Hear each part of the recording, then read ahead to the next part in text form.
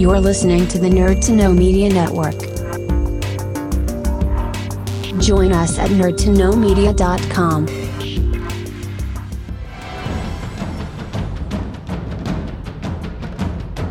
Broadcasting from the Blanchardstown Centre, this is Phoenix FM. This is 92.5 Phoenix FM, community radio for Dublin 15.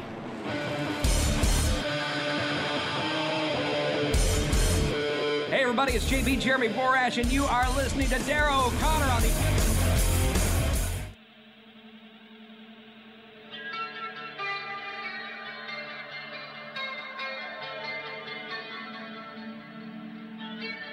Welcome to the Wrestling Rewind, the only wrestling podcast by fans who don't hate wrestling.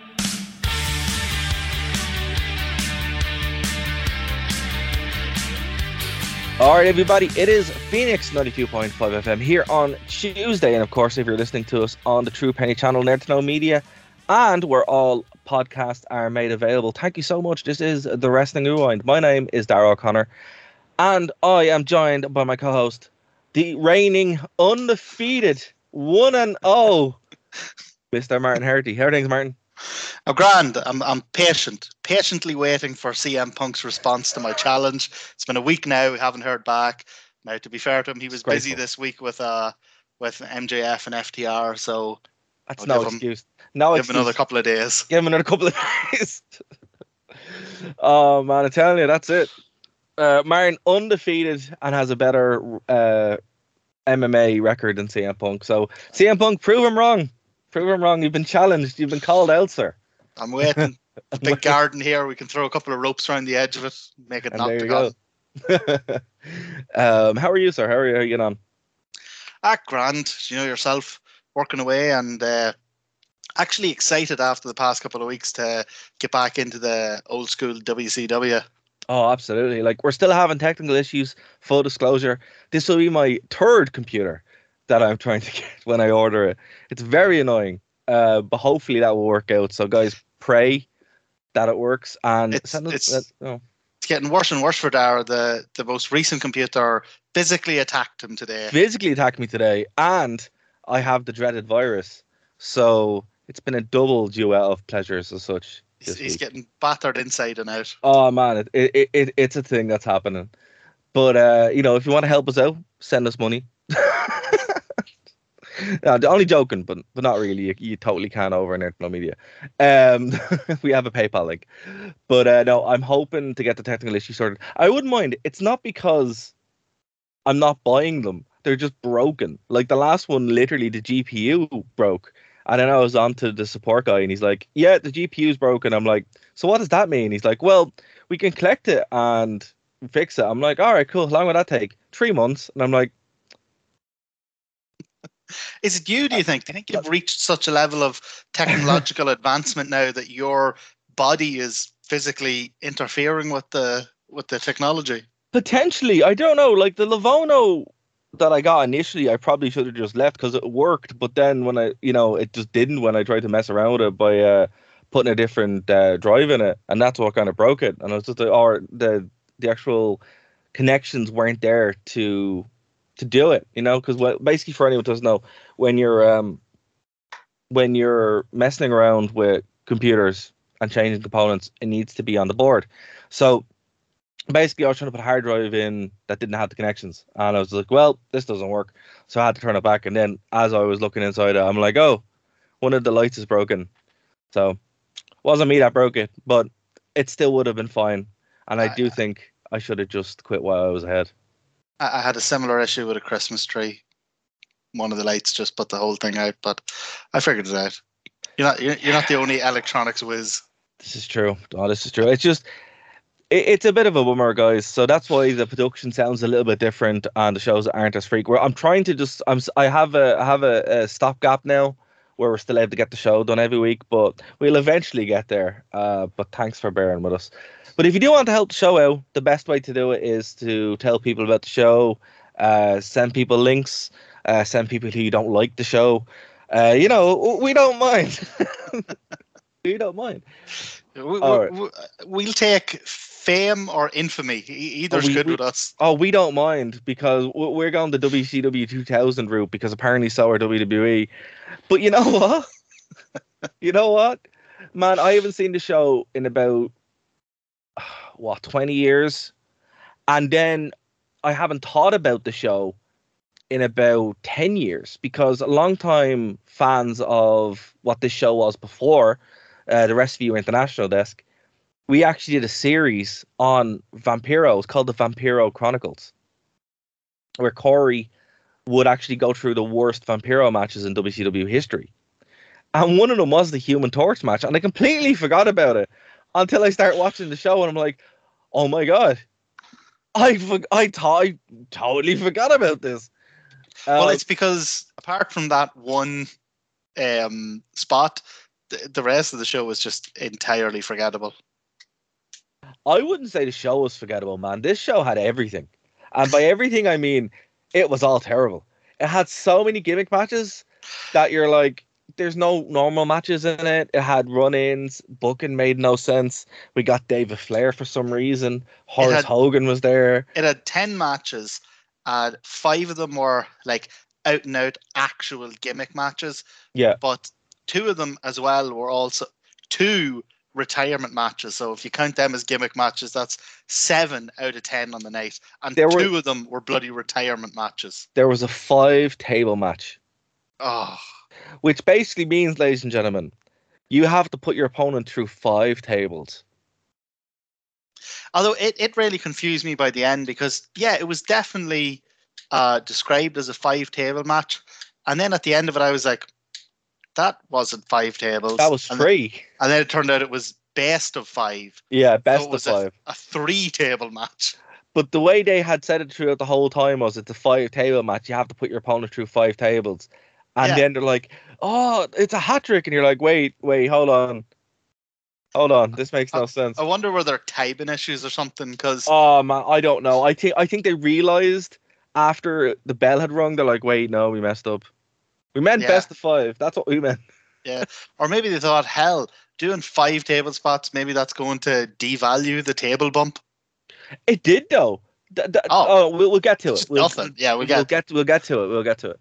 All right. Before we get anywhere, though, I know we're tight for time, so very quickly. Absolutely. Keith Lee and Jay Switchblade in AEW. Man. Holy hell. I don't know. I'm just like... Wait, look. When he showed up, I was just like, okay, he should have been there from the beginning, to be fair. But it's also like, more WWE guys showing up. It's like, they should have shook it up a little bit and had, like, The Fiend show up. On Impact. I thought as long as it's Impact. I know, to be fair, look, I'm happy he's there. He should have been there from the beginning, but that's a huge win for AEW. Eventually AEW is going to have everybody, and WWE, as we said, it's just going to be like it's going to be either Brock Lesnar or Roman Reigns doing all the voices, playing 2K22. Well, that's the concern for WrestleMania, isn't it? Because no matter who wins, it's either the guy who's been champion for 500 and something days or the part-timer who's a 20-year veteran at this stage. Like, oh, man. Those are your options. Have you seen I was on the PlayStation 5 there the other day, and last night because I was playing Planet Coaster, which is the best game of all time. I love Theme Park Sims, man. I don't even know why I like them so much. They're just brilliant. And I saw there was an ad for 2K22. And the big selling point this year is the NWO. I'm like, really? Again? I saw an ad for it recently as well that had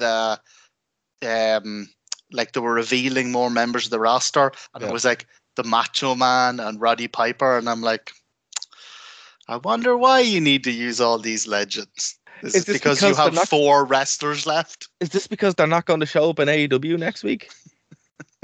Is that the concern? That seems to be the way. You know, eventually what they're going to do is they're going to release like the WCW pack, where it's literally just everyone who is either retired or dead from 2000 WCW. I'm surprised that they haven't. I think it's going to come eventually because it's like, who else do they have? Nobody. Yeah, but I'm genuinely surprised they haven't made like an ECW game or just, Well, that just makes too much sense. That's a license to print money. The same with like what they should have done, and not to go to too much of a tangent, but they should have just released. When it got kind of ropey there with 2K, they should have just been like ECW Legacies, WCW Legacies, or whatever, and then just release that. Sure, look how long it took them to do a GM mode. People were screaming at them for 15 years to do a GM mode, and now they're like, "Oh, we'll do a GM mode." Honestly, like, I think they should have just easy. I don't know why they didn't just keep updating No Mercy. Well, fans have.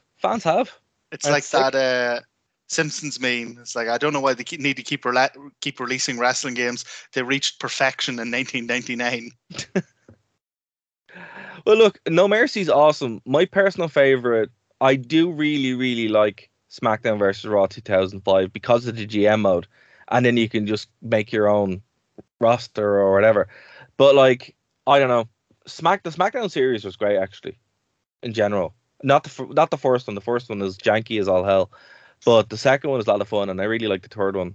But I don't know. Anyway, this game's going to be awful. I can just... Do you think so? I think it'll be technically a lot better than 2020. The storyline might be not as cringe. I think they've learned their lesson in that sense. But I'm like, what's the point? Like, everyone's just going to use it to download the AEW roster and then just use that. That's what always happens. What I always do whenever I get them, I just download all of the Impact roster and just start making Impact. I think one of the things that has people worried, and again, I won't be getting it. I've tried a couple of the 2K games, and I just find them far too heavy on the simulator side rather than the arcade side. Yeah. But what a lot of people have been seeing online have been saying this is like the 4th or 5th ad you've released with no in-game footage. And oh man, they're going to make people a wee bit worried. It's coming out next month, and it's just like, oh, we've seen this before. Like 2K20, I think, is a masterwork of terrible games and terrible decisions. I love that game. The story mode is the worst thing I've ever played in my life. It makes no sense, but it's weirdly like prescient, right? Because in it, the Undertaker has a cinematic match. The Fiend is like really important in it, and there's loads of empty arena matches. Holy hell! Yeah, it's crazy. I might when things do get sorted, I might actually do a full playthrough of it on Twitch and be like, look, let's compare. But anyway, let's move. Let's forget about 2020. Yeah, and go to 2000. Even further back. So even further back, 2000 to Baltimore, Maryland, which is funny. I was in Baltimore once for work. No, I was beside Baltimore. I was in Maryland, not Baltimore. I was in Baltimore City once, and got into a taxi. The taxi man had a gun in the taxi, and like it was really scary. Jesus. Yeah, Baltimore is a scary place. I'm, if you're from there, thank you for listening. But your city's really scary. For context, Ireland doesn't have guns, or well, it does, but not legally, and not as. We should specify that Dara's in the south and I'm in the north. Fair. I'm in the south. In the south, things are slightly different perspectives. Slightly different. That's true. That's a very good point. I was just like, I was in a taxi and I was pretty drunk actually, and your man was like, "Oh, it's $100 whatever," and I'm like, it's like $100 whatever, and then I'm like, "Oh, it seems a bit high," and he just like opens the glove box and has his gun. I'm like, "Okay, it's $100," and I was just like, "All right, fair enough." Luckily, that's all. A generous tip. Yeah, I was like, "There you go," but I didn't pay for it. Thankfully, it was the company. But I'm like, Baltimore is off my list of places to ever visit again. And it always has such happy connotations for me because it just makes me think of Jungle Boy's entrance theme. Oh, you haven't seen The Wire? Baltimore. Oh, is The Wire Baltimore? Yeah. Oh God, yeah, it's grim. Yeah, man. So I was just like, all right, we're not going to Baltimore ever again. Maryland does pretty nice, to be fair, the actual like state. But anyway, you didn't get to visit New Amsterdam. I didn't. No, I didn't. Ah. Not there, sadly. Not there. I did get to be in a room with a bunch of like generals who worked with like Edward Snowden when I was over there, and I was like, oh, this is pretty cool. Yeah, but whenever Edward Snowden's name is brought up around that kind of group, you just hear. Here, speaking of generals, did you find this to be a very military gimmick heavy? It's supposed to be. It's Great American Bash.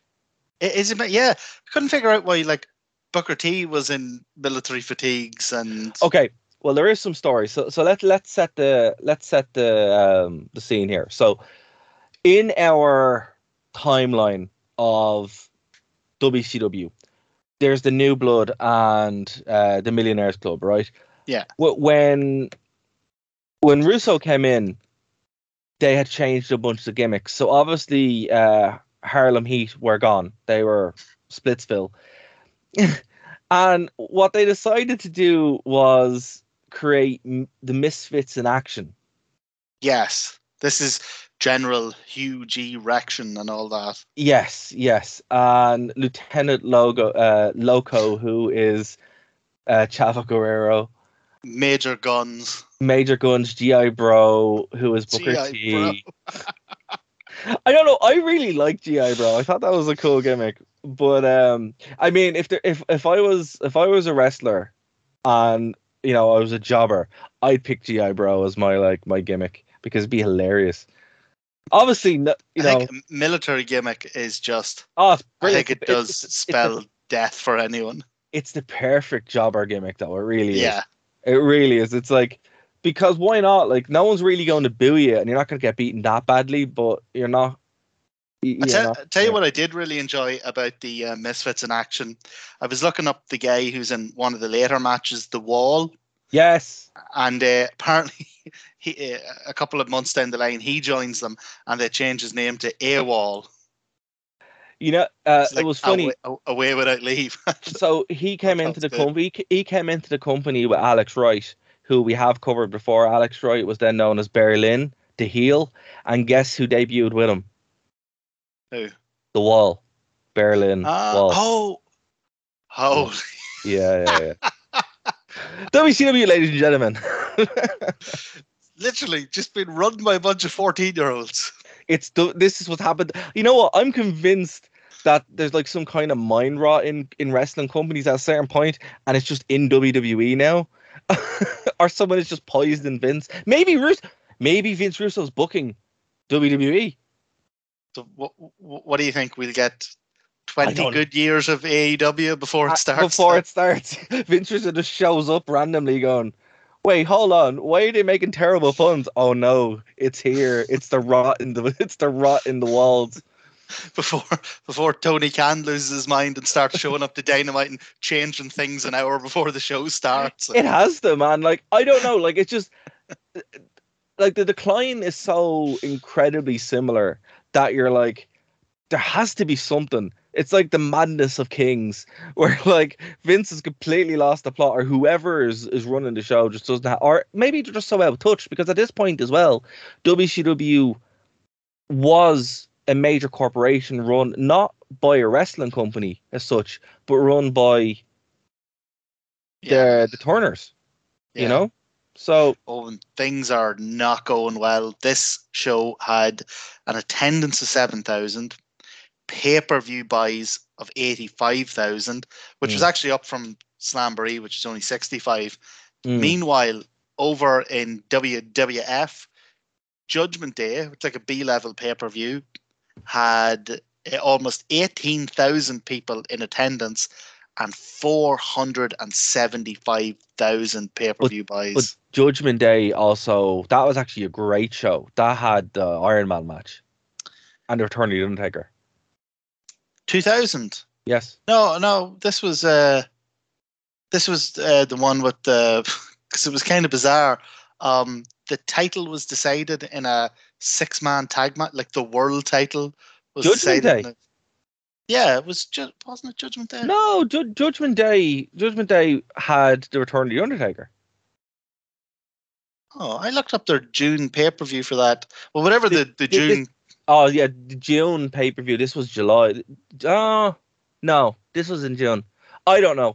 Anyway, hold on. I'm gonna look this up because we're professionals here. We're gonna look up the June pay-per-view 2000. Yeah, you're bloody right. King of the Ring. It was King of the Ring is what it was. Yeah.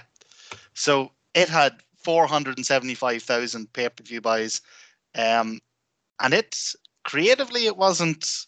It had the Patterson Briscoe evening ball gown match, and this wasn't a good pay-per-view. Yeah, and it had the world title being decided in a 6-man tag, but it still did.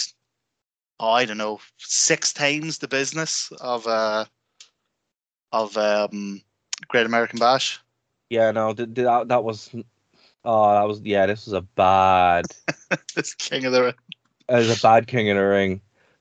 Judgment Day was actually class, and I think Fully Loaded was pretty meh as well. Actually, I think there was an era there, sort of late 90s. Actually, no, that was good. That was good. I had Triple H versus Jericho, which is one of the best last man standing matches going. And a surprisingly good Val Venus Rikishi steel cage match. But that's the thing, like late 90s, early 90s, some of those sort of B-level WWF pay-per-views, they were bloody better than the big 4, the big 5. Some of them were awesome. But I would actually make the case, and we've actually haven't covered any of those shows on this broadcast yet because we're not in that timeline. Our WWE timeline ended Armageddon 1999, and the reason why I'm kind of holding off on that is because I do firmly believe 2000's WWE is the best year of wrestling ever.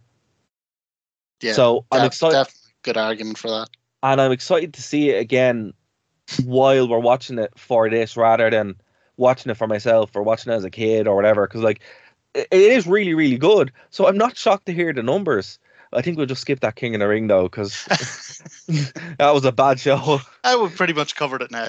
Yeah, and that's a Kurt Angle one, and it was a good match, and it was the only good thing about the whole show. But man, it's weird watching this show, this Great American Bash. I didn't look up what was the parallel show, so I'm glad that you did. But it makes it even worse because you're like, whoa, they are getting annihilated. They're getting annihilated. Because, like, let's start off. For the Cruiserweight Championship, we have Disco Inferno, your boy, Disco Inferno. Couldn't believe it. I couldn't believe it here. I'm like I can't escape. Who was defeated by Chavo Guerrero. But it's such a bloody it's such a disappointment because, man, even a year earlier, if you could count on nothing else in the WCW pay-per-view, you could count on the opening Cruiserweight match to be a banger. Yes. And the past couple of months, it they've been terrible. Well, look, that would have been a 5-year. Sorry, it would have been a 10 to 15 minute banger, right? Absolutely. Great spots, really creative. And look, we've seen it. You know, Eddie Guerrero and Kidman going out and Mysterio, like they were. You know, I know it's kind of cliche to say, but it's true, man. Like, you know, they go out and they had really good matches because the Cruiserweight belt, it wasn't just, you're like 100 pounds, 200 pounds, you know, go out there and the belt means something. It's like, no, you're 200 pounds, 100 pounds, but you're going to go out and this is your world championship. And then we're like Disco Inferno's losing. Yeah.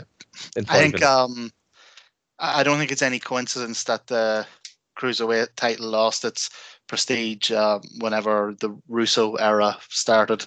Yeah, no, I think you're right. Chronic. Hey!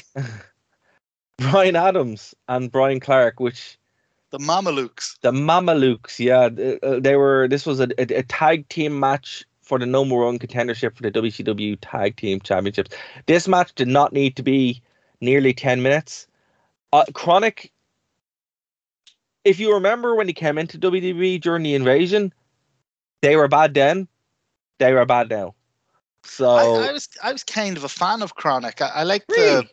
I like the big man but agile kind of thing. Maybe they just looked good in this because the Mamelukes were woeful.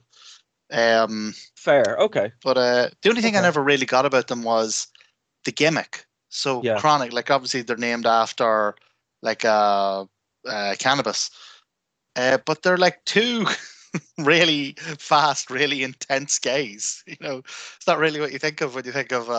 You know. I think it's just supposed to be like, okay, so they were put together very early into 2000, so April 2000, so only a couple of months before the show, right? And Vince Russo came up with the name, so it's a Vince Russo. It is a Vince Russo name. Remember, this is the guy who had SEX as a, you know, and TNA, TNA, and you know, this is his kind of thing, and it was part of the New Blood. So all these matches had some sort of New Blood versus the Millionaire side of things. So I just think Vince Russo was like, oh man, this would be a funny name. Yeah, without actually having any. Without actually, like the two lads, they have a good look. They're not atrocious in the ring, but it never really kind of clicks for me when I'm watching it. And then you have Big Vito and Johnny the Bull just being dire. So is this where Tony D'Angelo got his gimmick from? I wouldn't be shocked. But your winners are Chronic, and if you remember correctly, Chronic actually do hold the belts a fair bit at the end of WCW because they go into WWE holding them and then get killed by Undertaker and Kane.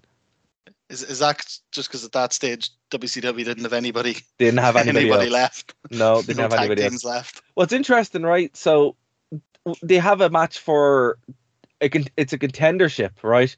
But the belts aren't defended.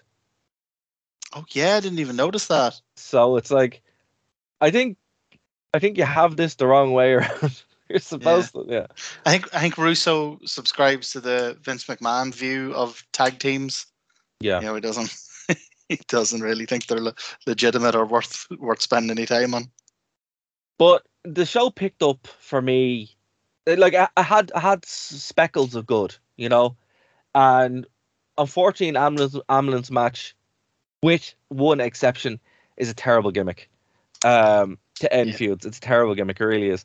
The only match that kind of gets around that is the Shane McMahon one. Actually, ironically enough, with Kane. But it takes all the heat out of it because it's very, very hard to really. Like they even said on commentary, they're like, "How do you know when the man is beat enough?" Well, you're gonna have to kill him, and you're like, "What are you saying?" Like, but you put him into the match, and you put him into the ambulance, and then you close it. Like, look, Scott Hudson was mind-numbingly annoying on this show. Mark Madden was okay. Schiavone was carrying the whole thing on his back. Oh, the whole thing. I miss Tenay so much because he just he makes everything so much more watchable, particularly when he's there with Schiavone. But holy hell, man!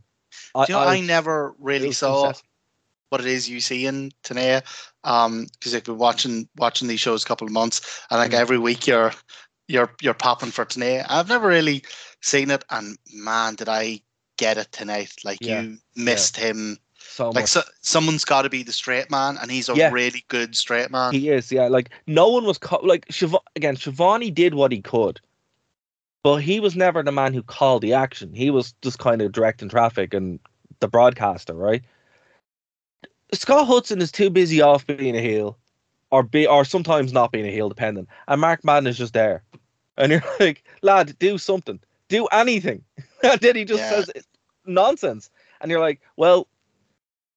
I calls like that, you know, it just, if there had been someone just even talking about the match, it would have made some sort of sense. But then just doing awful calls like that. Now, to be fair, there was dreadful calls. I actually made notes of some of the dreadful calls. Oh, go on. During the GI Bro match, he was like, at some stage during the GI Bro match, he said, "Oh my God, we're almost 20 minutes into this battle." And I was like, the whole match is 13 minutes long.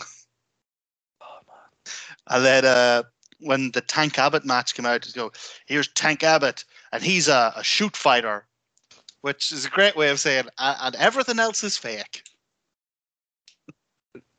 Yeah.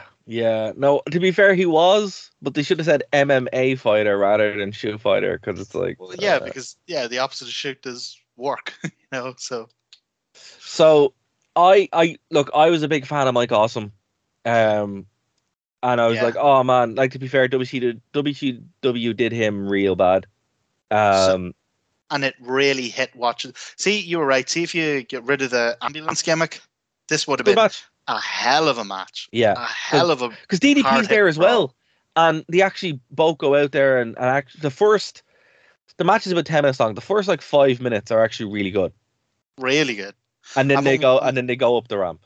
I'm watching Mike Awesome land, this enormous guy land these amazing frog splashes, and I'm like, how did you not do something with him?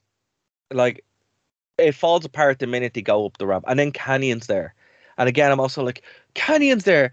And instead of doing anything with him, he's in a wheelchair with a neck brace. And you're like, it's Canyon. The three of them could have a match that would be outstanding. What is going on? I thought Canyon was at least going to get the Zack Ryder treatment from Mike Awesome, because he was in the wheelchair. What's wheeled off? Fired off the stage or something. But no, it had to be a surprise turn. Swerve, bro. Yeah, it was a swerve. It was a swerve. Russo. Mike Awesome picks up the victory in 9 minutes and 41 seconds. I'll tell you what I loved. Before this match, DDP had a sort of a pre-match interview with I can't remember her name, but she was Pamela. Yeah, so she was doing the pre-match interviews with one person, and Schiavone was doing them with the other person the whole way through the night. But man, she came in the whole night. She came in for some really unwarranted abuse. So she said something to DDP, and it was really just like a proper sports question. She was like, oh yeah, you're fighting a really big, impressive opponent tonight. And he just said, I don't think so, yeah, bimbo, and walked off. Oh man, not the worst thing we've ever heard, but not even the worst thing of this show. We accidentally skipped over the whole thing at the start with the old fella coming down to the ring and attempting to grope one of the women, and then having a heart attack, and then Major Guns having to give him mouth-to-mouth resuscitation. Oh my god, it was... Oh, Russo. Oh man, yeah, there's going to be more of that. So we had next what is referred to as a boot camp match with G.I. Bro, aka Booker T, and Sean the Meat Stasiak. This was not good. This was not good. And I know you're shocked by that because Sean Stasiak is in it. But you shouldn't be, because Sean Stasiak is... Oh, once the name Sean Stasiak, David Flair, or...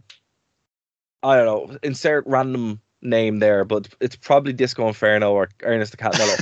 Once they're brought in... I don't know, we've been converted. We're a Cat Stan account now. Depends.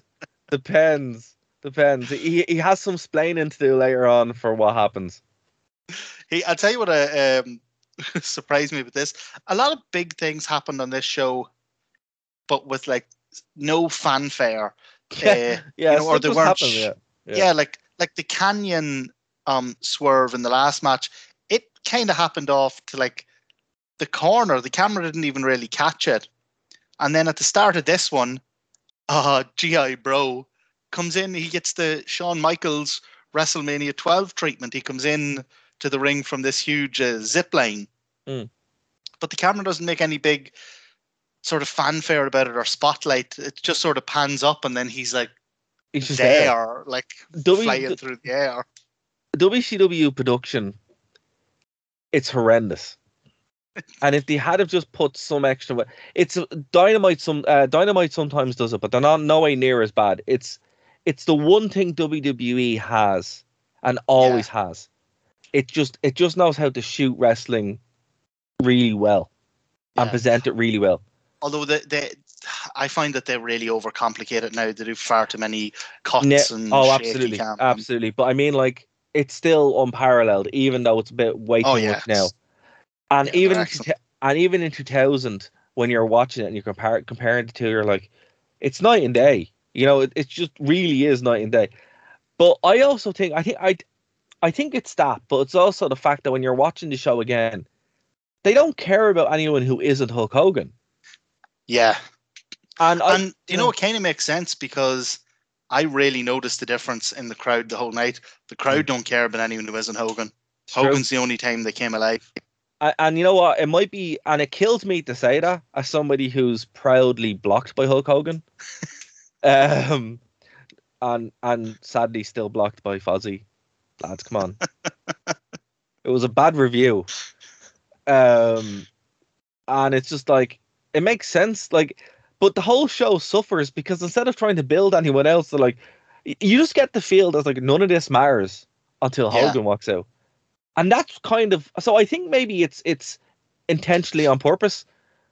Oh, sorry, not intentionally on purpose, if that makes sense. Where it's like, I don't think they're trying to do it, but because they're not trying to improve things, it's like, well, none of this matters. They didn't even, they did a half-arsed job even of putting up Booker T's zip line. Yeah. Because I know the intention was Shawn Michaels WrestleMania 12, but the thing really slumped in the middle and he had to like swing himself to get momentum. And for a second, it looked like he was almost going to be, do you ever see that picture of Boris Johnson when he got caught in the middle of a zip line? He's just hanging there. So they almost went from Michaels to Johnson. Oh man. Oh, it's just, I feel sorry for, I don't feel sorry for Sean Sajak.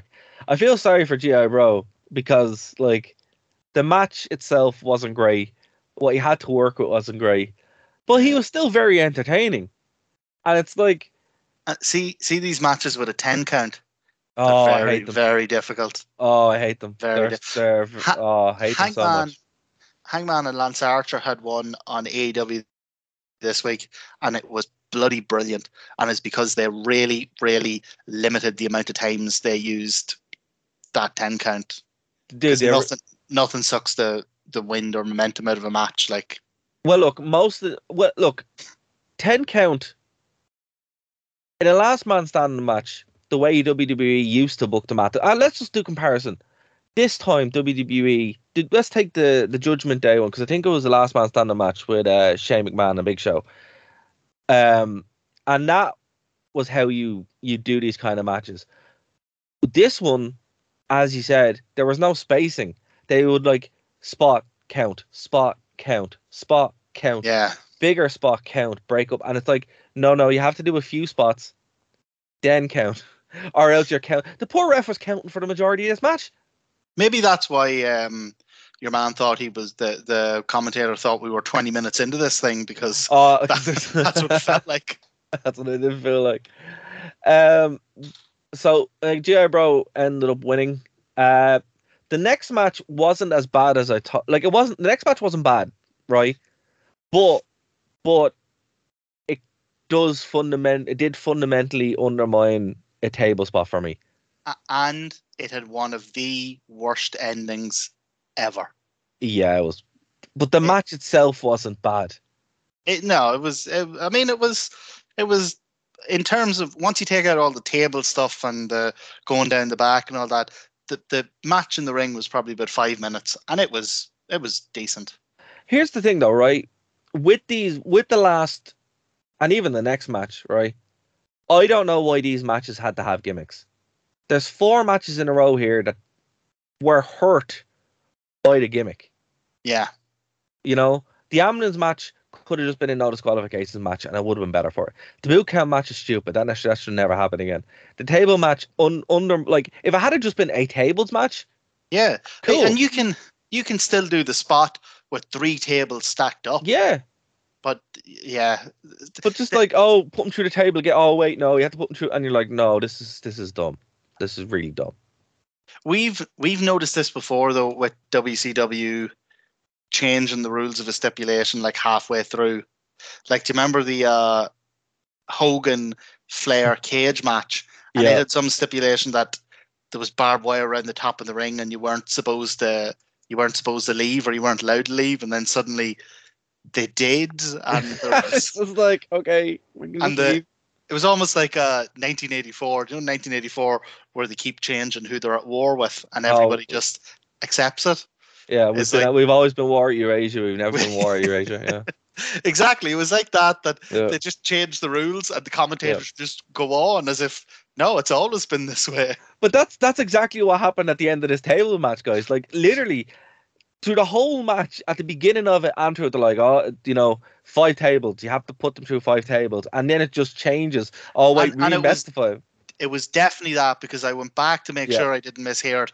Because once he goes through the first table, your man says, "Oh my God, it took the wall that much work to get Shane Douglas through one table, and he has 4 more to go." Yep. No, it's weird when you watch it on the network. It says best of 5, right? And I'm like, okay, that makes sense. And then you watch it and you're like, wait, no, what's going on? What's going on? So the end of this bugged me so much. So they set up a big ladder in front of 3 tables stacked on top of each other, and we'll all see where this is going. Yeah. Then Shane Douglas just climbs up one side of the ladder, and the wall, for no reason whatsoever, instead of tipping the ladder over, instead of pulling them down, instead of doing anything, the wall just walks around and climbs up the other side of the ladder where all the tables are stacked. Because the match was over. It bugged me so much. They had to get to the finish. The Wall's not a good wrestler, dude. He never was. Like, he tries his best, but man, jeez. So we had another gimmick match. Oh God! Scott Steiner defeated Rick Steiner and Tank Abbott in a handicap asylum match in under 4 minutes. What is an asylum match? I don't know, but it involved weapons. It's a even crappier cage. It's a cage that comes down from the roof, and instead of going around the ring, it sits in the ring. So it's tiny, and you don't have access to the ropes or the turnbuckles, or it's dreadful. I mean, points for effort, but another case where they had to rely on hitting people with things or stupid cages, and it was just like the only thing that I did like about this, I thought they did an almost subtle kind of story at the end where Rick Steiner was helping Tank Abbott beat up Scott Steiner. Yeah. And he was okay with that, but then Tank Abbott went to pull a chain out and like lay out Scott Steiner with the chain, and Rick stepped in the way. He's like, "All right, look, I'm gonna help you beat up me brother, but I'm not gonna help you kill him." And I thought there was a nice kind of story there, but I mean, I assume it just went nowhere, did it? There was no time for it. Like, they kind of go back and forward with this Rick Steiner, Scott Steiner thing until the end of WCW, and then also picks up randomly at random points again in TNA and stuff like that. But they're kind of like the Undertaker Kane dynamic, but so much worse. Look, as I said, if this had been longer, if the rules had been made clearer, if the objective of the match was made clear, as I said, yeah, there was weapons in a cage in it, but I still don't know what an asylum match is. It's like, what's the difference? Is it just the cage? Is that all it is? Like, no, silly. There's another classic call in this one where your man goes, the girls who accompany Scott Steiner to the ring, he's like, the girls are banging on the cage. They can't even get in there to help him. I was like, well, what are they going to do in there with Tank Abbott and Rick Steiner? What are they going to do? Like, was it Medea? Is that how they said it? Medea? That's her name? One of the girls. There was Medea and Sharika, right? And Medea, according to Wikipedia, is a personal trainer, a fitness model, and a beautician. I don't Not think a pro wrestler. At no point did he say pro wrestler. I don't think it's fair to expect her to beat up Rick Steiner and Tank Abbott. Or the shoot fighter Tank Abbott. Shoot fighter, exactly. It's like, I don't think that's a fair fight there. Come on. What was that a Scott Hudson or Mark Madden call? It had to be. It was one. Well, it wasn't Tony. It wasn't Tony. Tony did a hell of a shift tonight. Oh man, poor Tony. You know what? Whatever he got paid for this, he needs to get paid. He needs to get a check from WWE as reparation for this show. Terrible stuff. Poor lad. I actually briefly listened. Now, I couldn't listen to the whole thing because it was 3 hours long, but I listened to his What Happened When with Conrad Thompson. Right. Tony Schiavone does a podcast with him, and this is one of the shows that they cover. And he is I mean, the language, the people of Phoenix FM would be scandalized if I were to quote it, so I won't. But the language Tony goes into, just ripping into this show, ripping into the company, just ripping the other commentator. He just rips everything apart. Oh man, I can imagine how cathartic that probably is too. All right. So this is what. Here's the weird thing about the show. This felt like the main event. Yeah. Even though it wasn't, and even like the gimmicks escalated, but the matches kind of petered out here. Like the build petered out. Hogan came out to the biggest pop of the whole night, and I mean significantly. Yeah, by a country mile. And when he left, the crowd went right back down to what they were before. Yeah. And Horace Hogan was there. He even got a pop for some reason. Maybe it's the haired Hogan and they kind of popped. Maybe it's like whenever I, the odd time I'm watching WWE and I hear that guitar thing and I'm like, Brett! Oh, Natalia. I have to say, Horace Hogan usually looks atrocious. But for some reason, the NWO kind of thing really worked for him. It's the only time where it's like, fair enough, But why he was the referee, Hogan probably just wanted to give him a paycheck. Not. You got to give him that. He looks after his own. Like he does. He kept Brutus Beefcake in work for 20 years when he had absolutely no business being in a wrestling ring. Well, I don't know. Again, Bruce Beefcake again in the NWO is the only one who would be like, yeah, again, whenever he went into the NWO, a lot of times they put the shirt on them and it damaged the gimmick. But sometimes it was like, okay, fair enough. But Horace Hogan is probably one of the worst things on the show, and that's saying something. He cannot move or ref. And if memory serves, did he have a bandage on his head? Yeah. That was incredibly distracting. I thought it was a weird bandana for ages, and I'm like, take the bandana off. I was like, oh no, it's I was watching it on the iPad and I'm like, man, what is going on here? Like, it's infuriating. And another thing is, like, Billy Kidman was trying. And Hogan was trying too, which is weird. Hogan actually showed up to work tonight, but the match was terrible. It was all right. It just had so much other crap around it. Like, so if you were to take it, like you say, just as a match, Billy Kidman bumped his arse off for Hogan. Hogan, I mean, he's not great, but he didn't phone it in. No, he didn't phone it in. No, he actually showed up. He showed up to work. The crowd came alive for the match, but yeah. This whole New Blood Millionaire Club thing confuses me. The face heel dynamic is so arse backwards. Well, I remember, have no idea about who I'm meant to be cheering for, or who I'm meant to be. The Millionaire Club, they're the faces.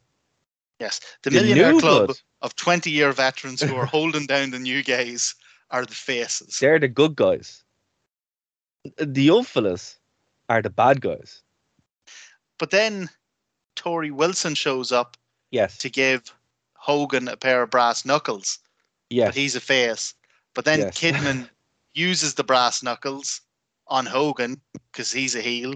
But then Hogan lifts the brass knuckles and uses them on Kidman. But then again, Hogan's Hogan is weird. He spent his whole career being a face who wrestled like a heel. Yes. You know, the back scratches, the eye pokes, even it was. I was listening to the Observer the other day, and they were talking about the WrestleMania where Brett lost and Hogan showed up and made himself champion. Oh, nine. Yeah. They were saying they actually said a very similar thing where Hogan, the match he had earlier on in the night, he wrestled the entire thing as a heel. His when you look back at it, his whole bloody career, he wrestles as a heel. It's bizarre. It's crazy. It makes no sense. But like he cheats and he gets cheered for it. He cheats. He cheats constantly the whole way through his career, and he gets cheered for it. He like I say, he does all the wee sneaky heel moves. You know, the like you're saying, the scratches and eye pokes and all that. It's when you go back and look at it, you know, when you're not sort of caught up in it at the time, it's bizarre. Like, this guy's a terrible role model. This guy's awful. That's before you find out about all the racism and sex tapes. That's before you find out what he's like as a person, just as a wrestler. But yeah, man, this was disappointing. And the sad part of it was, it's weird because Billy Kidman, again, I wouldn't say, oh yeah, he's the face of the young WCW. I could pick anyone else. And I like Billy Kidman, but I'm like, could have picked anyone else. It's just, I don't buy it, you know. But they were definitely trying to Jeff Hardy him. But no, but they lost their real core. Jericho and the Radicals. Yeah. That, like, Chris Benoit should have been in there. That's probably who they actually would have used. But he's off in WWE making real money. I love that when Benoit left, he said, I'm leaving. And they were like, oh, we're going to put the world title on you. And he's like, I'm still leaving. And then they went put the world title on him anyway. It makes no sense. But no, folks, this pretty much was the main event. It doesn't look like it on the card. It doesn't feel like it when it's building up to it. But once it's over, you're like, oh, the show should actually be over now. Because all the heat is gone. Like, the next match we'll talk about in a second. Well, if the show had been over, we wouldn't have got this next match. No, or the two after it. Now, we are conscious for time, so we're gonna quickly talk about the main event real quick, the actual main event, because it's terrible, and then we'll circle back. So, Jeff Jarrett and Kevin Nash for the World Championship with Ernest the Cat Miller as special guest enforcer. In the 2.5 minutes we have left. Yeah. Give us the best rundown of it. Absolute nonsense, doomed from the start. Ernest the Cat Miller comes out and he introduces the special guest timekeeper and the special guest announcer and the special guest referee and the special guest water boy, and it's basically stacking the cards up against Nash right from the start. At no point do him and Jarrett even get to have 5 minutes of a wrestling match. This thing it's interference, it's ref distractions, it's ref bumps, it's all utter nonsense. And then Goldberg's Jeep shows up. Weirdly, Goldberg isn't driving it. you can see the stuntman who's driving it. Goldberg comes out of somewhere else. I love it. And then typical Vince Russo, what a swerve, bro. Goldberg turns heel.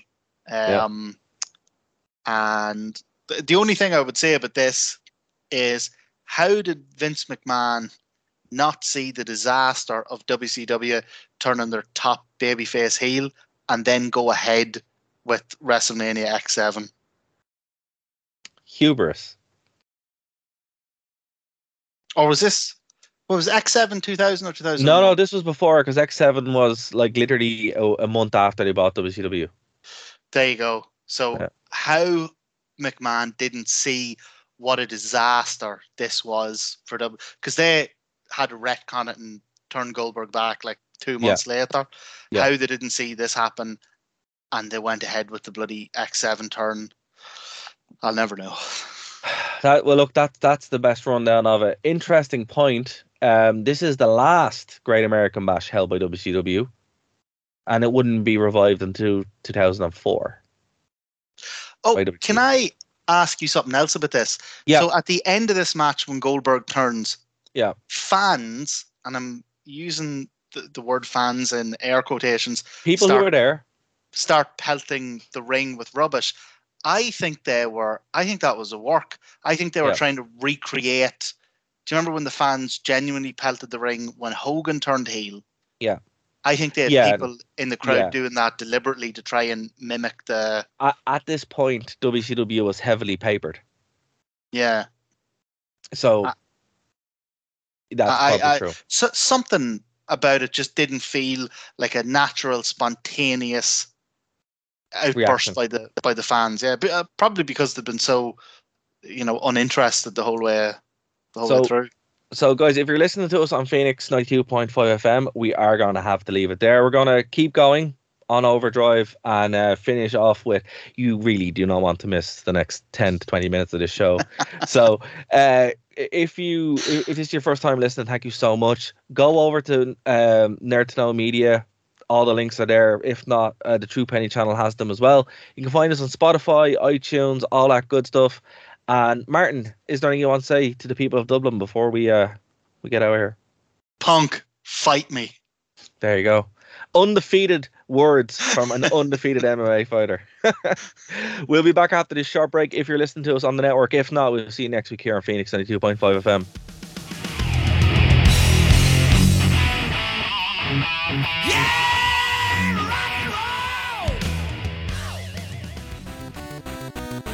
Thank you for listening to a Nerd to Know Media production.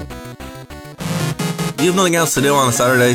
Do you like nerd things? Now check out Nerd to Know Basis here on Phoenix 92.5 FM, 5 p.m. to 6 p.m. And then head over to nerdtoknowmedia.com for all of our shows as part of the Nerd to Know Media radio network.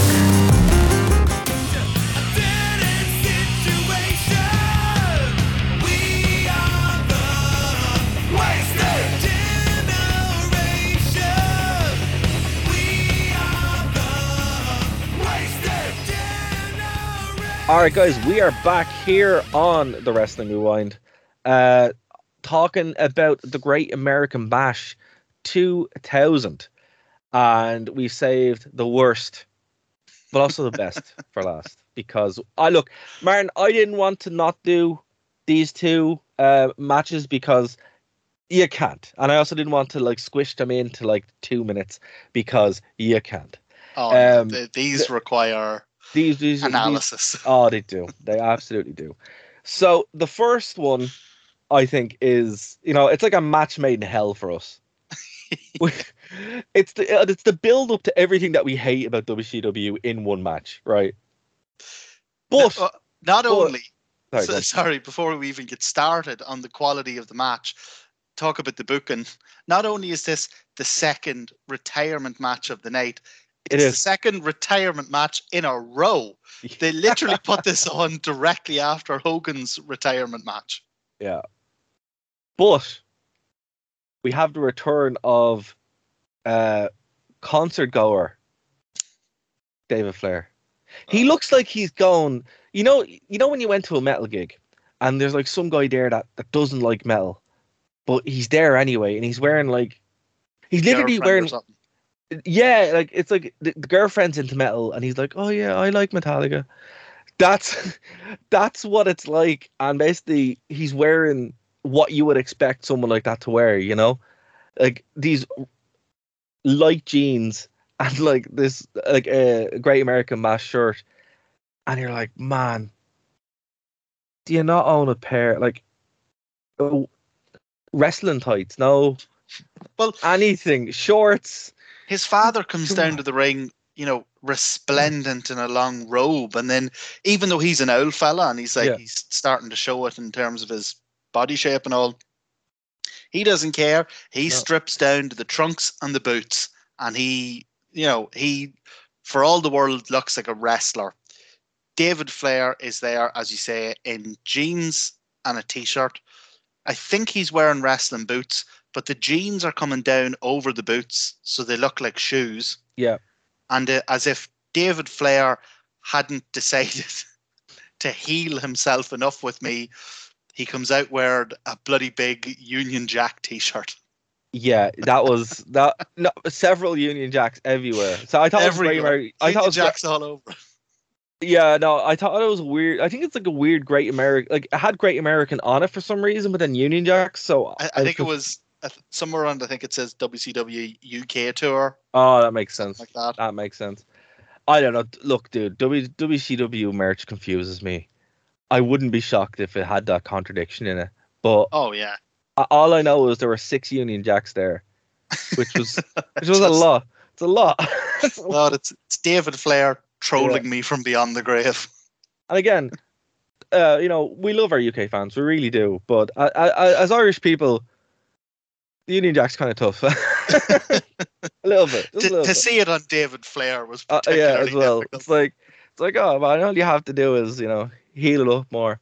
Someone said to me, rather see the Union Jack on David Flair or flying over Dublin. Oh, that's a coin toss. It's a coin toss. Yeah, you have to see which one it is.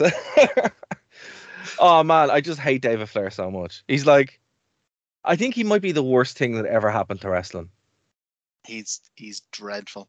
Now, interesting, right? So usually we just get one spawn of Flair, right? But we have 4. What's it? 4 involved in this. So his 2 daughters and his wife that looks like could be his daughter, which is weird. His other son, little young fella, and then obviously David Flair. Now, the little young fella who's a better wrestler than David. Oh Flair. Man, he's a much better bumper. He understands psychology. He sells. Why didn't they just have him in the match? He's bloody brilliant. He's great. The worst, oh man, it was so annoying. I'm convinced the only one who got no wrestling talent is David. What happened? I don't know. He's the only one. Honest to God, whichever, because I know Flair's had several wives, and I think his most recent marriage, I think, ended this week. I don't think it's his. You know what he should do? He should throw a party every 3 or 4 years and just pretend like he gets married. He can't afford it anymore. I think what happened with David Flair is the wife went off and slept with Disco Inferno, and when because the lad has no wrestling ability, and when the baby came out, she didn't want Flair to know, so she dyed his hair, bleached his hair blonde.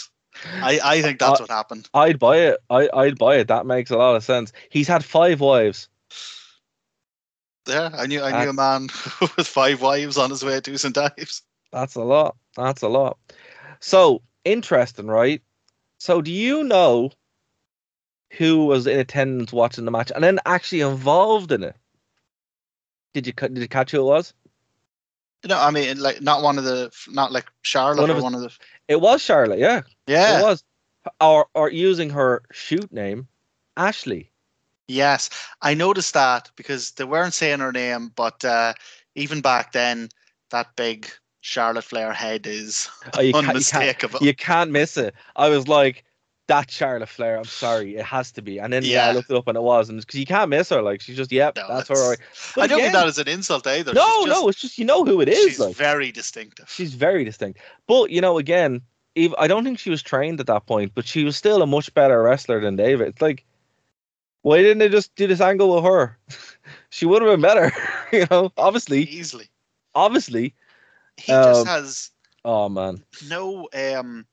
So he got none of the business. So he obviously doesn't have the physical side. He can't do any of the moves. This is a very kicky, punchy, choppy match. Yeah, there's 4 moves in this: kick, punch. Sorry, 5. Kick, punch, throw to ground, bad figure 4 leg lock, and then good figure 4 leg lock. And that's about it. Interestingly, who's doing it. Both of them, I thought it was hilarious that both of them screwed up the the Flair throw into the turnbuckle flip over? Yeah. Both of them screwed that up. Although that's I remember in training a couple of years ago, we all took turns trying to do that, and that's a legitimately terrifying, because you keep thinking you're going to catch your neck in between the ropes. Yeah, no, that looks like a scary spot, all right. But we'll let them away with that. But the figure 4 leg lock, you should be able to do that. The point is, so he doesn't have the physical side, but he doesn't have the storytelling side. No. So his face the whole time is so terrified and so what my dad would call a balky. Just like he can't sell anything with his face. He can't sell fear or anger or pain. And oh my, that's why when the young fella came out and was selling better than he was, I'm like, yeah, he was giving stick to Russo. Yeah, it's like you probably should have just got him to do it. You know, it's like, because he got it. He was selling when he got thrown to the ground. He was like, oh, you know, whatever. And then, as you said, he was giving it to Russo, like. Yeah, and then the coup de grace, the cherry on top of it all, was at the end when his father puts him in a figure four leg lock. The figure four leg lock hurts your leg, so you sell your leg. Yeah. And instead, he just starts flopping his whole body like a fish. The old Devon cell. It was just bizarre. Yeah, it made no sense. He literally has no wrestling ability. No, he did not. And he lost the match. Vince Russo was there being Vince Russo. And again, that's a whole other thing. But Russo at one stage puts Ric Flair in a pair of handcuffs. Yes. And the ref lets the match go on. Yep. And I checked, it's not a no DQ. No, it's just a normal match. No, it not only does that happen, it is a central part of the match. So I don't think anything there was illegal as such, but any referee would have been like, no, what are you doing with the handcuffs? Stop. Like, it's one thing if it had been outside the ring brawling or while the referee was knocked out or something. But no, they're in there having a normal match and the ref's there reffing this normal match and Ric Flair has a pair of goddamn handcuffs on him. Yeah. It's just bizarre. No, it is bizarre. Like, to be fair, like, there is an argument to be made, what could the ref do? But then again, the ref is there like properly caught and he's looking right at the handcuffs. So the disqualification would have been a bit much, but you think he would have like stopped the match and been like, here, get the handcuffs off. No, he just goes on like normal. I'm not going to allow this match to continue while one competitor has no ability to defend himself. And the commentators are like, oh, he can't even deliver his chop now, and it's just like, well, yeah, because he's handcuffed. This is ridiculous.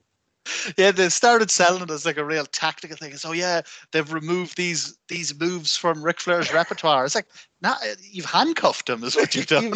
You're just cheating. That's all this is. Openly cheating. It's like, yeah. They've taken the figure four leg lock out of Ric Flair's game by kneecapping him. No, man, you just shot the dude. They've removed competition, by killing him. Yeah, just killed him in the car park before the match. Before the match. Yeah, it's not like this super tactical move you've made. You've just bloody handcuffed him. Yeah, that's all it was. And it's like, again, folks, if you think we're exaggerating this, when weird stuff, it's like the table match. It just happens, and they just sell it like it's completely normal. It's like, yeah, that's normal, all right. And you're like, it just happens because you're watching it and you're like, did I have a brain aneurysm or something?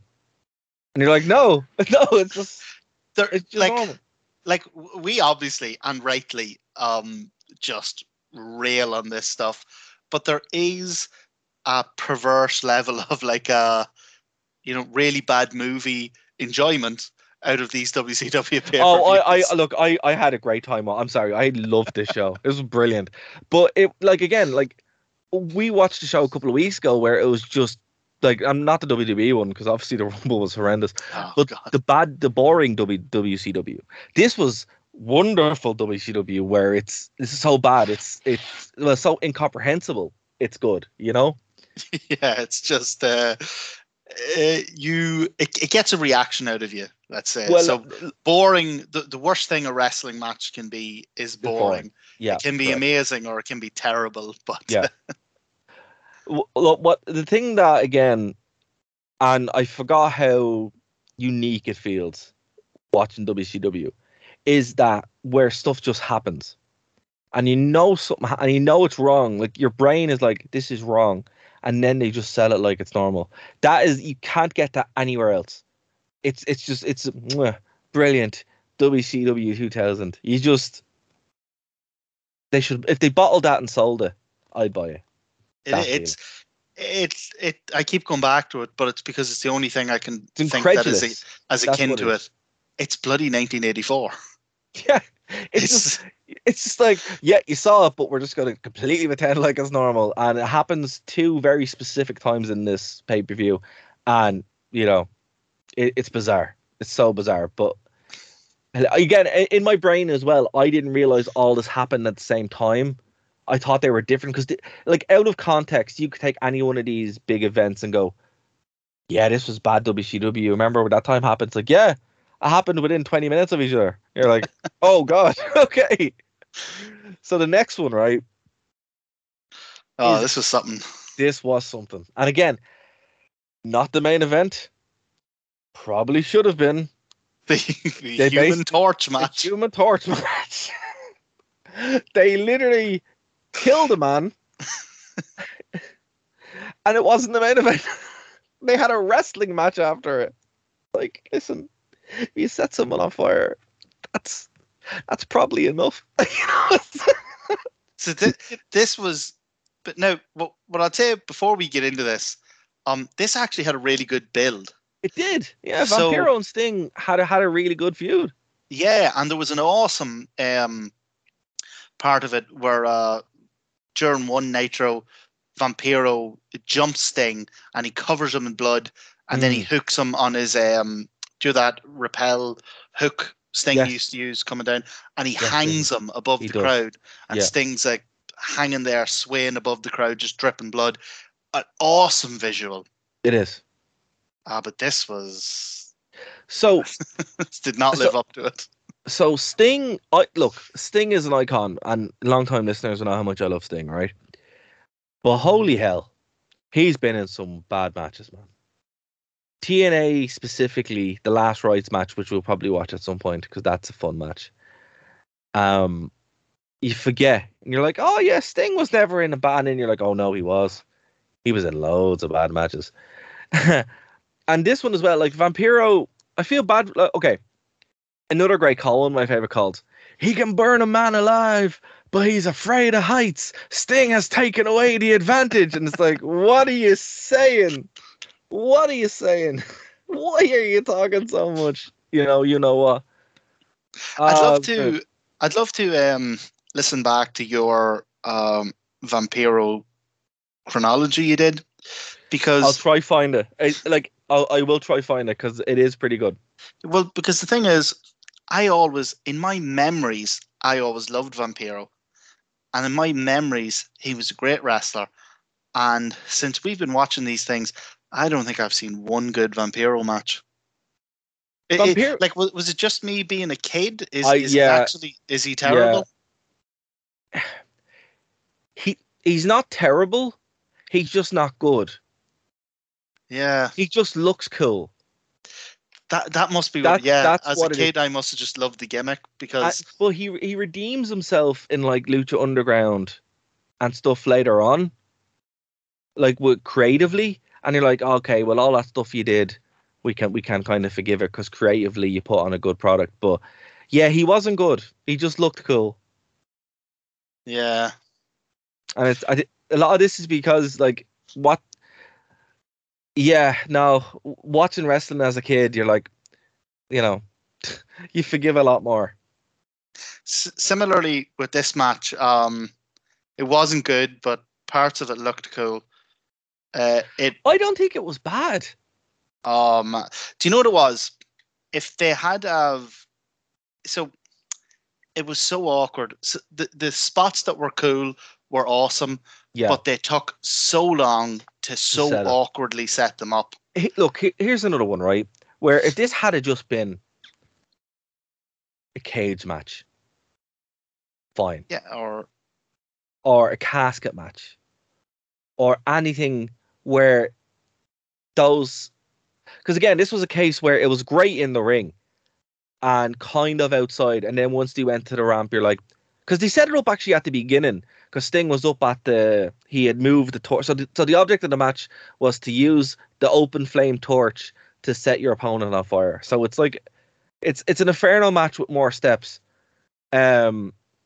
which doesn't make it. Well, this what you were saying is the opening is indicative of the problems with the entire match. So the match opens with Sting on top of the, I suppose WWF calls it the Titantron. I think it was the Nitro Vision, but it was the Titantron. You know what I mean? Yeah.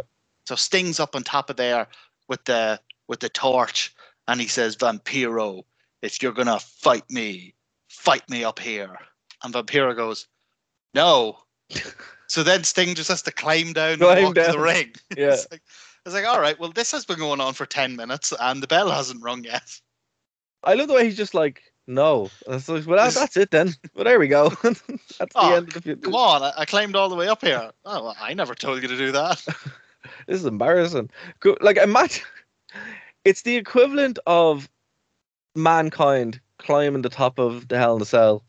And Undertaker just gone, well, I'm not going up there. Undertaker just going, ref, count him out. Come on, ref, go. I'm not going up there. That's what happened. And then Mankind awkwardly getting down into the cell. It would just back into the It just kills the whole thing. Like, it's literally what happens. He starts off up there. He's up on top of the Titantron with his torch. Fight me up here. No. But again, this is like the ambulance match, like the boot camp match, like the tables match, like the handicap asylum match. So many gimmicks. This was ruined by it. If this had just been a normal DQ match, or even, a creative cage match, would have been brilliant. And I don't think it's because Vampiro isn't a bad wrestler. He's just not a good wrestler, but he is a creative guy. He's like Bray Wyatt, right? And I think these guys had a creative idea. They were given 8 minutes, and Russo was like, I'm not going to blame Russo because that's not fair on everything. But I do think somebody were like, no, we need to make this bigger. You need to kind of go here. And by going so big, it's ridiculous because, like, it ends as it begins. And Sting, well, it's not Sting. I don't care what people say. It's not Sting. Some fella dressed as Sting does a full body burn, and then I'll tell you what. So I was thinking the whole way through this, I'm thinking, oh man, the one thing you shouldn't do in wrestling is overpromise on something you can't deliver. Yeah. And I thought, for all the problems this match had, I thought the actual burning of Sting, I thought Sting going up in flames and falling off the Titantron, I thought that spot was done pretty cool. Look, it was. It obviously wasn't Sting. As soon as he came down, they covered him in like fire extinguishers and then a blanket so you couldn't see his face and all. But I thought the actual... It was Disco Inferno. No, it wasn't. I don't know.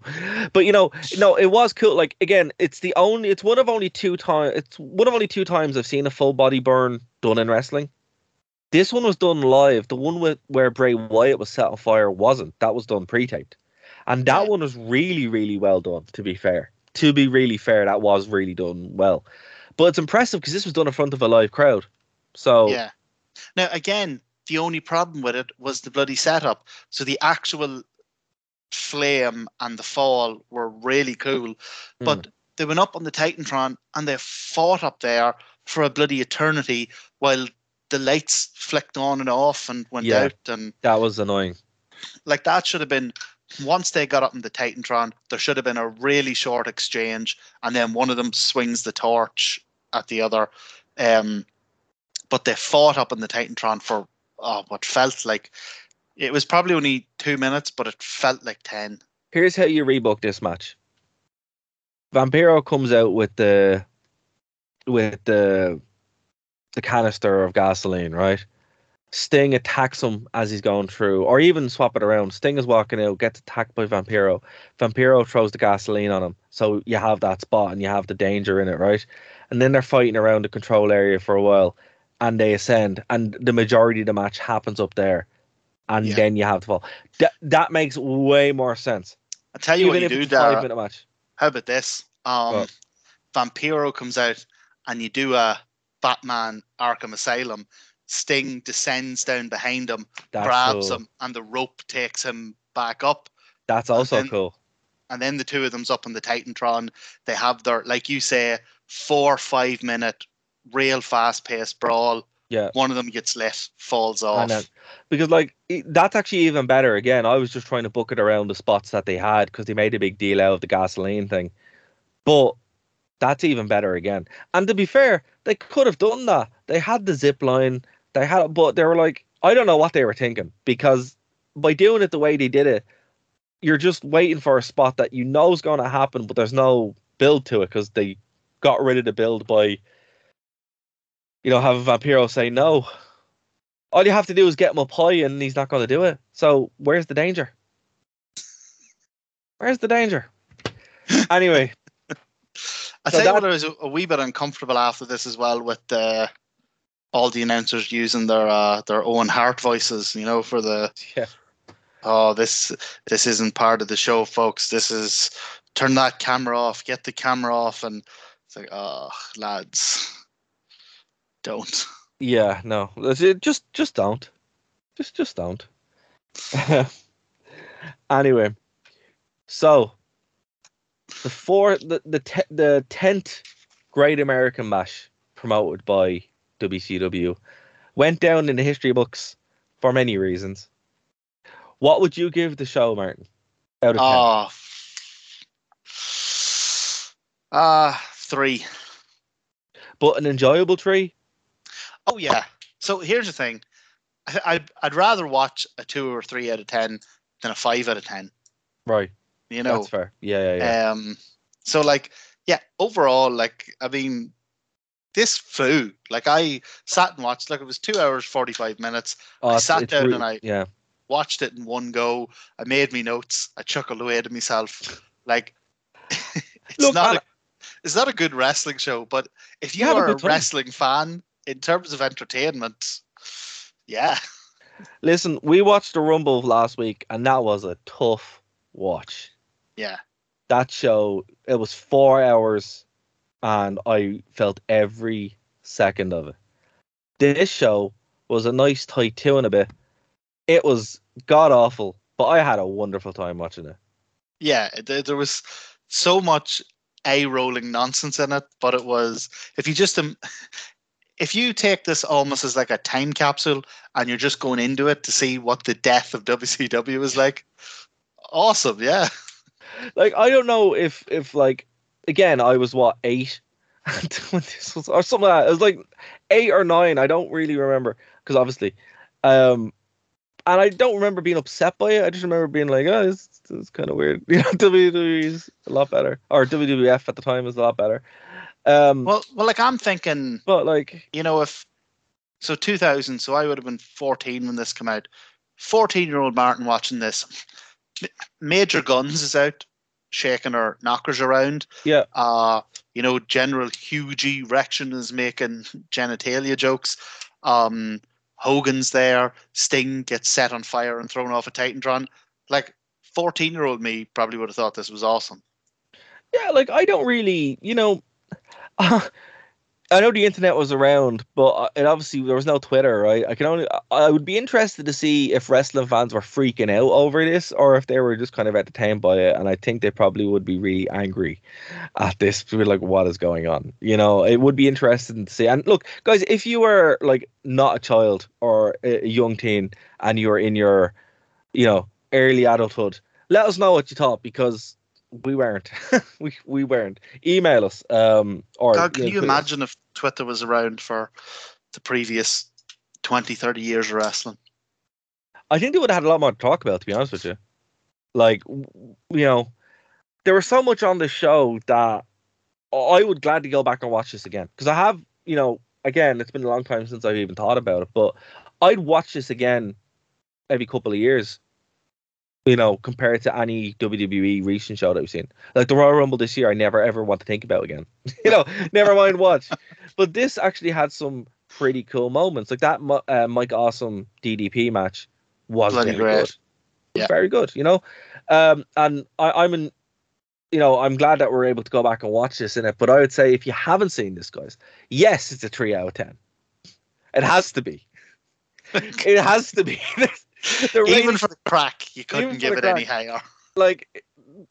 it is awful, but I mean, like, it's awful in the best way you want it to be awful. It's fun, it's bizarre, it's incredulous, but you'll have a great time watching it.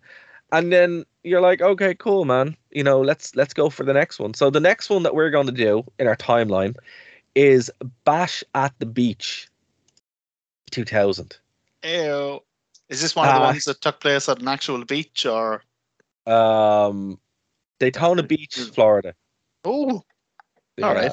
So we'll find out. We're gonna find out. I'm not gonna have a look at the. Oh, this is the one with This is the one where Hogan walks out and Vince Russo gets sued at the end of it. Oh my God. Oh man. So I'm gonna stop reading. I'm going to stop reading the Wikipedia so I don't ruin it for myself. But we're going to talk about that next week, guys. So again, if you do want us to cover something else, please or let us know, because we're getting to the end of 2000, and then we're going to, I don't know what we're going to do after that. We might go to WWE. But guys, basically this is your show. Let us know what you want to cover. If we can find it easily, we will. But yeah, I've really enjoyed this show. I think this is one of the best bad pay-per-views you can sit down and watch. Yeah, I don't agree with Jim Cornette on much, but I do agree with him and his attitude towards Vince Russo. Well, next week is going to be even more interesting, because a lot of fallout from that. A lot of fallout from what happens next week. But folks, we are going to leave it there. Martin, is there anything you want to plug? Oh, yeah, man. I have been obsessed this week with Metroid Dread. Unreal. Got it off my friend. He just gave me the loan of it, and it takes a wee bit of getting into, but man, once you're in it, you're in it. It's fantastic, unbelievable game. Yeah. Unreal. I have been playing a lot of park simulators. I'm a big fan of like Team Park, Planet Coaster, and Planet Zoo. I can't play because no PC wants to work for me, which is a bummer. But playing a lot of the new Jurassic World Evolutions too. And that's basically you build a theme park, but with dinosaurs, man, and it's a lot of fun. So that's what I'm playing a lot of. And if you just want to play one of those games where you start playing at 9:00 and then you look outside and it's bright, you're like, what happened? It's one of those games, and particularly for someone who's been sick for. Well, I thought I was hungover for like the first 4 days of this. I was like, man, I'm like, man, that hangover is really not going. What's going on? And then Monday hit me. I'm like, oh no, this is probably that was before. Yeah, this is that other thing that's gone around the world. So and so I've been playing some PlayStation to kind of make up for that. So Team Park Simulator games, they're brilliant. They are super fun, and so that's what I've been playing. But guys, we will leave it there. If you want to tweet me, you can at DarWV on Twitter. Martin, are you still using your Twitter, or how can it go? Yeah. Slobberknicker is still there. Fire away. Unreal. And Dave, we don't know where Dave is. He will be back eventually. He's promised us. Tweet Dave at DDaveStevens, and we'll be back next week to cover WCW here on the Wrestling Rewind. Bye, guys. Keep our left.